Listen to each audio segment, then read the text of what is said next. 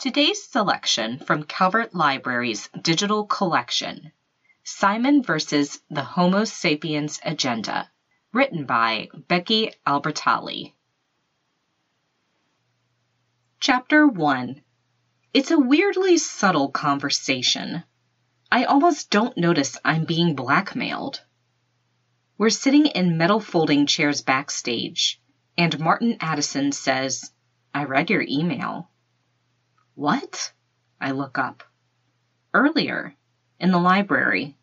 Not on purpose, obviously. You read my email? Well, I used the computer right after you, he says. And when I typed in Gmail, it pulled up your account. You probably should have logged out. I stare at him, dumbfounded. He taps his foot against the leg of his chair. So, what's the point of the fake name, he asks. Well, I'd say the point of the fake name was to keep people, like Martin Addison, from knowing my secret identity. So I guess that worked out brilliantly. I guess he must have seen me sitting at the computer. And I guess I'm a monumental idiot. He actually smiles. Anyway, I thought it might interest you that my brother is gay. Not really. He looks at me. What are you trying to say? I ask. Nothing. Look, Spear, I don't have a problem with it. It's just not that big of a deal.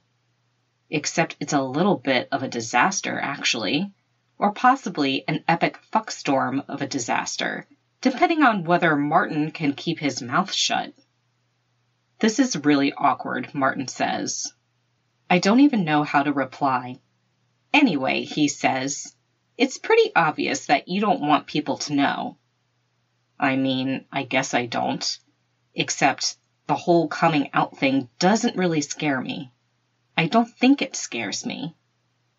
It's a giant holy box of awkwardness, and I won't pretend I'm looking forward to it. But it probably wouldn't be the end of the world. Not for me. The problem is, I don't know what it would mean for Blue. If Martin were to tell anyone, the thing about Blue is that he's kind of a private person. The kind of person who wouldn't forget to log out of his email. The kind of person who might never forgive me for being so totally careless. So I guess what I'm trying to say is that I don't know what it would mean for us, for Blue and me.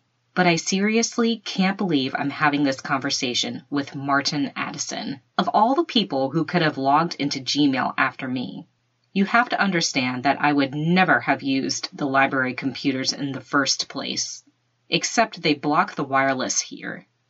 And it was one of those days where I couldn't wait until I was home on my laptop. I mean, I couldn't even wait to check it on my phone in the parking lot, because I had written Blue from my secret account this morning, and it was sort of an important email. I just wanted to see if he had written back. I actually think people would be cool about it, Martin says. You should be who you are. I don't even know where to begin with that. Some straight kid who barely knows me advising me on coming out. I kind of have to roll my eyes. Okay, well, whatever. I'm not going to show anyone, he says. For a minute, I'm stupidly relieved, but then it hits me. Show anyone? I ask. He blushes and fidgets with the hem of his sleeve.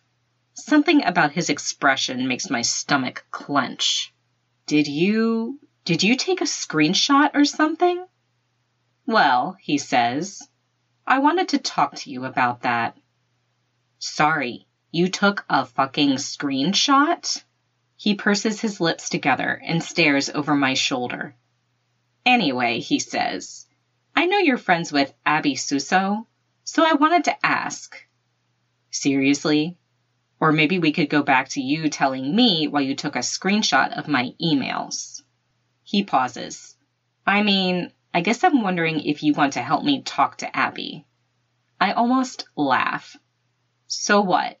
You want me to put in a good word for you? Well, yeah, he says. And why the hell should I do that? He looks at me, and it suddenly clicks. This Abby thing? This is what he wants from me. This, in exchange for not broadcasting my private fucking emails. And Blue's emails. Jesus Christ. I mean, I guess I figured Martin was harmless. A little bit of a goobery nerd, to be honest, but it's not like that's a bad thing. And I've always thought he was kind of hilarious. Except I'm not laughing now. You're actually going to make me do this, I say. Make you? Come on. It's not like that. Well, what's it like? It's not like anything. I mean, I like this girl. I was just thinking you would want to help me here. Invite me to stuff when she'll be there. I don't know. And what if I don't? You'll put the emails on Facebook? On the fucking Tumblr? Jesus. The Creek Secrets Tumblr. Ground zero for Creekwood High School gossip. The entire school would know within a day. We're both quiet. I just think we're in a position to help each other out, Martin finally says. I swallow, thickly. Paging Marty, Miss Albright calls from the stage. Act 2, Scene 3. So, just think about it, he dismounts his chair. Oh yeah, I mean, this is so goddamn awesome, I say. He looks at me, and there's this silence. I don't know what the hell you want me to say, I add finally.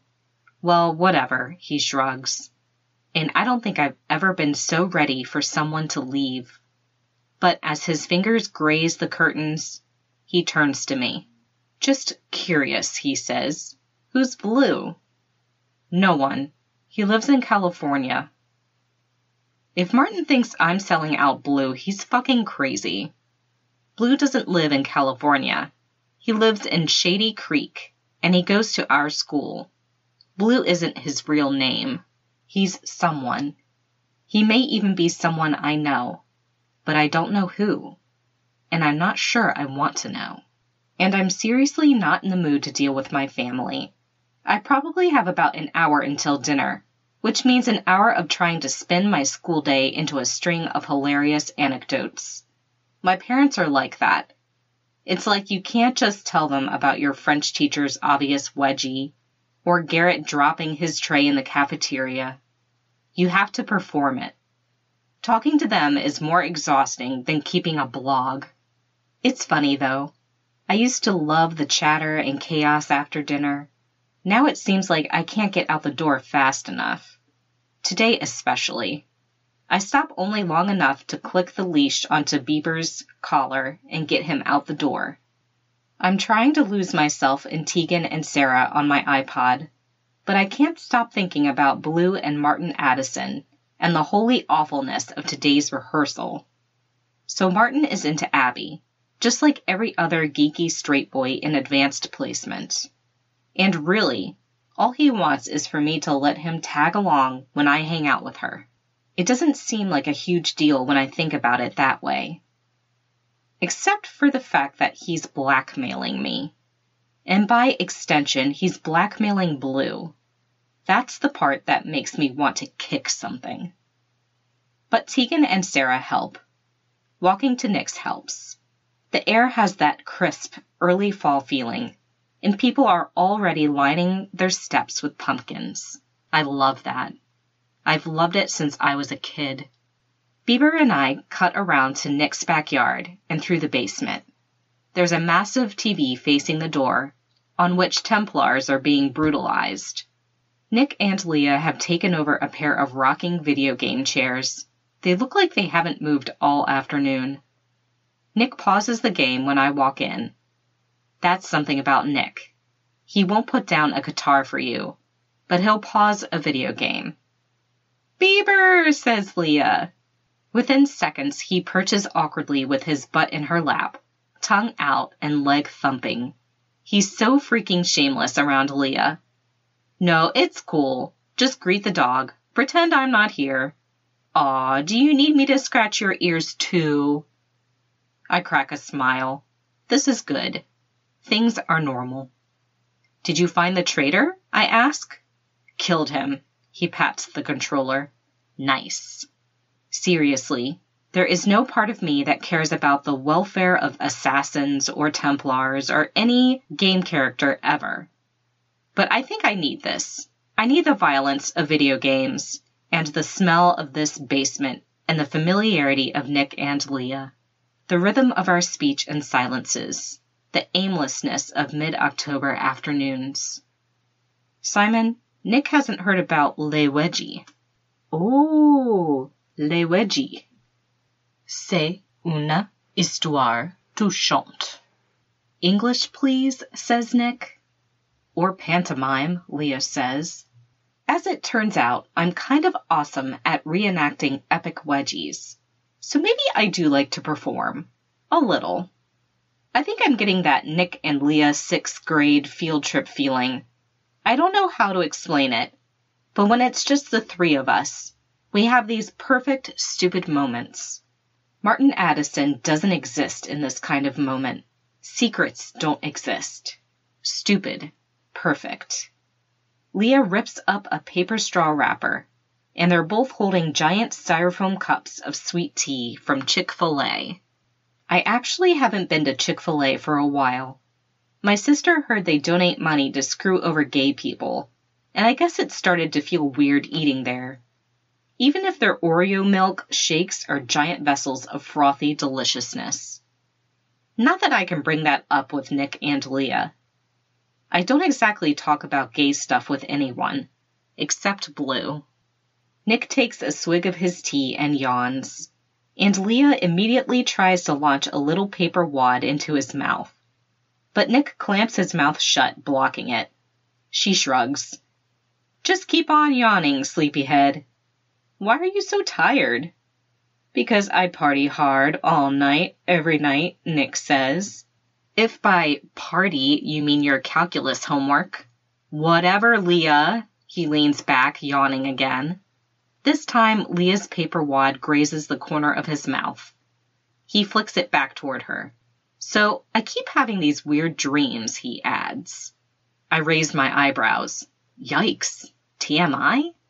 Not that kind of dream. Leah's whole face goes red. No, just, Nick says, like actual weird dreams. Like I dreamed I was in the bathroom putting on my contacts, and I couldn't figure out which lens went in which eye. Okay, so then what? Leah's face is buried in the fur on the back of Bieber's neck, and her voice is muffled. Nothing. I woke up. I put my contacts in like normal, and everything was fine. That's the most boring dream ever, she says. And then, a moment later, isn't that why they label the left and right sides of the containers? Or why people should just wear glasses and stop touching their eyeballs? I sink, cross-legged onto the carpet. Bieber slides out of Leah's lap to wander toward me. And because your glasses make you look like Harry Potter, right, Simon? One time. I said it once. Well, I think my unconscious is trying to tell me something. Nick can be pretty single-minded when he's feeling intellectual. Obviously, the theme of the dream is vision. What am I not seeing? What are my blind spots? Your music collection, I suggest. Nick rocks backward in the video game chair and takes another swig of tea. Did you know Freud interpreted his own dreams when he was developing his theory? And he believed that all dreams are a form of unconscious wish fulfillment. Leah and I look at each other, and I can tell we're thinking the same thing. It doesn't matter that he's quite possibly talking complete bullshit, because Nick is a little bit irresistible when he's in one of his philosophical moods. Of course, I have a strict policy of not falling for straight guys. At least, not confirmed straight guys. Anyway, I have a policy of not falling for Nick. But Leah has fallen. And it's caused all kinds of problems, especially now that Abby's in the picture. At first, I didn't understand why Leah hated Abby, and asking about it directly got me nowhere. Oh, she's the best. I mean, she's a cheerleader, and she's so cute and skinny. Doesn't that just make her so amazing? You have to understand that no one has mastered the art of deadpan delivery like Leah. But eventually I noticed Nick switching seats with Bram Greenfeld at lunch. Calculated switching, designed to maximize his odds of sitting near Abby. And then the eyes. The famous Nick Eisner lingering lovesick eyes. We'd been down that vomit-inducing road before, with Amy Everett at the end of freshman year. Though, I have to admit, there's something fascinating about Nick's nervous intensity when he likes someone. When Leah sees that look pass across Nick's face, she just shuts down. Which means there's actually one good reason for being Martin Addison's wingman matchmaker bitch. If Martin and Abby hook up, maybe the Nick problem will just go away. Then Leah can chill the heck out, and equilibrium will be restored. So it's not just about me and my secrets. It's hardly about me at all. If you enjoyed this chapter and are hungry for more, this title is available in ebook and audiobook through Libby by Overdrive, and also as an audiobook through Hoopla. If you're enjoying Book Bites, please don't forget to follow or subscribe wherever you get your podcasts. And if there are books or genres you'd like to hear, email us at calvertlibrarybookbites@gmail.com to let us know.